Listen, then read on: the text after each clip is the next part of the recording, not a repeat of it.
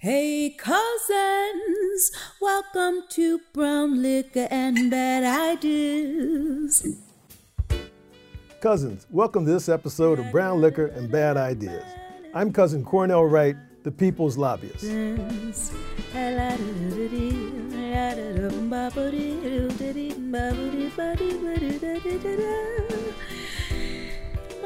cousins, we're going to talk about our planet Earth. And the topic is, when people talked about climate change, there's global warming, and for some reasons, cousins, they're trying to tear us apart in regards to our understanding or what's going on with this. But let's think about it, cousin. As I've said before, you can believe me or your lying eyes. Let me tell you why I think that's important. When you think about it, there are lobbyists, of which I'm attempting to be one for you, on both sides of this discussion. Why? Because there are people who are making money within the current way in which our economy and the world is producing energy and other things, how we are being transported in our cars, trains, and buses. And all these things help to contribute to what? The amount of toxins and or emissions, greenhouse gases, what they call it, going into our planet. And so you think about it, cousins, our planet has an atmosphere around it. There aren't any holes in that, so there's nowhere for this stuff to go, right? So if there's nowhere for it to go, that means it's continuing to stay here for all of us, around the world, everybody. This is an old globe that you can see. I've had it now for a long time. In fact, maybe it was my wife's, okay? And so let's look at one thing here. This is the North Pole. Notice we got the whole world in my hand, Mahalia Jackson. Check it out. But see, here's the North Pole. And so around the North Pole are a number of countries who have land mass, which has touches in the Arctic Circle, which has them have concerns and interests of what's going to be going on at the North Pole. Okay?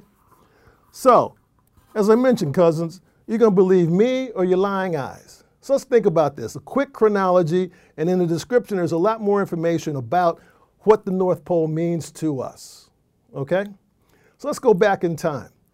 And it was alleged, and has been in history books, and we've accepted it for a long time, that Commodore Perry and Matthew Henson, who absolutely a white cousin and a black cousin, actually discovered, or nearly discovered, the North Pole in 1908. Also, it came out that another person by the name of Dr. Frederick Cook also claims to have discovered it in 1907. I'm sorry, 1909 for Perry, 1908 for Cook. Okay? So imagine this timeline. Prior to that, cousins, nobody that we know or had been recorded had been to the North Pole. All right? Why? Because it was cold as bleep. There was snow, up to whatever you want to talk about snow being up to. No one do we know, and perhaps even with those first explorers, they went up primarily with indigenous people, who we like to refer to as Eskimos, who are a little more hardened for the environment, who actually had a chance to make it there. Okay? So we move forward, and it turns out that, somewhere about 1958, okay, think about that, Nautilus, which was a submarine that was created over here in Groton, Connecticut, a United States submarine, sailed under the North Pole. Why? Because it was all ice impacted. You follow me on that, cousins? So then let's go a little bit further in the future. In 1997, a polar bear, one of those little skiff type of things, got off of a Russian freighter because it had gone close enough to, not enough for freighter, an icebreaker, those big ships you see with the big steel in the front, so they can crack through pretty large ice cubes that are floating in the world. They then cracked through that in order to get to what? The North Pole. So we've had people trying to get there, mushing with dogs and sleds and stuff like that in 1908, 1909. Then the Nautilus comes out and gets there in 1958. In 1977, we get a ship that goes through. And then in 2017, another Russian merchant ship, check this out, a Russian merchant ship sailed over the North Pole carrying natural gas. Okay? Now, supposedly they said that by going across there, it saved almost 19 days worth of transit time. As opposed to, think about this, cousins, coming around the world and going through what? The Panama Canal. All right? I mean, I even took a flight once in which I was in Japan, and we flew over the Arctic Circle to come back to New York City. Quicker, right? Doesn't that look shorter than going around this way? You bet. It's a globe, right? Our spaceship. So you start looking at that and saying, well, look, think about the commercial aspects of being able to sail over the North Pole. All right? And so then on top of that, just to go crazier, it was just within a couple weeks ago, here in October 2020, somebody actually flew a drone over the North Pole, a Finnish guy. Okay, 2 scientists out of Finland flew a drone over the North Pole. So cousins, why do I go and try to create this timeline for you? Well, let's think about it. Then in 2019, there was a meeting of those countries that border the North Pole, the Arctic Circle, i.e. the North Pole, in order to talk about commerce and in order to talk about military aspects, in order to talk about how it's going to be divided up. By the way, our connection to this is because we have Alaska. And so if you look at it, we even have a relatively small part of this called Alaska, okay? Russia has a big chunk. Canada has a big chunk. There's Greenland, and there's Finland and Norway and those kind of countries. That's pretty much all people who have claim to having a connection, right? Okay. So our Secretary of State goes up to this meeting of the Arctic Council ministerial meeting. He's representing the United States, us cousins, talking about, hey, all those things that can happen, but at the same time, he's denying that there's climate change. Cousins, wasn't that embarrassing? I'm sorry, you're talking about the polar ice caps melting and about how over that timeline I just described to you, it's melted so much now that commercial traffic is going to be anticipated rolling across the North Pole, and then you're going to deny that there's global warming or climate change, more specifically. Global warming is what's the result of it. Climate change is all the things that are impacted because of that.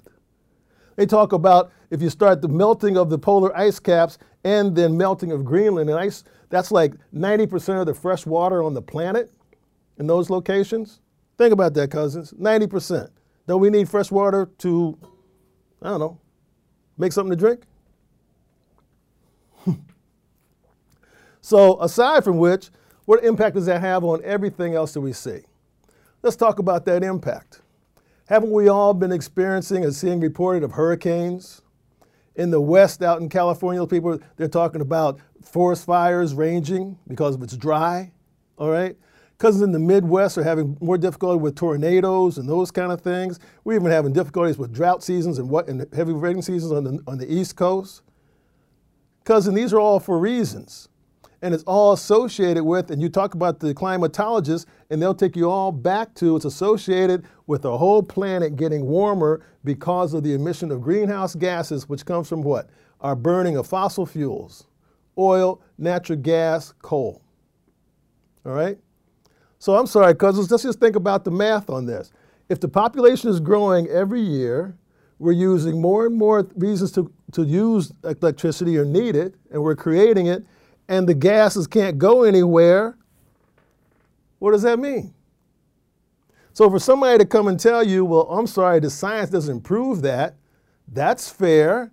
But cousin, I just went through a timeline for you to look at it with your own eyes. By the way, the links for those resources are on the descriptions. Check them out. Okay?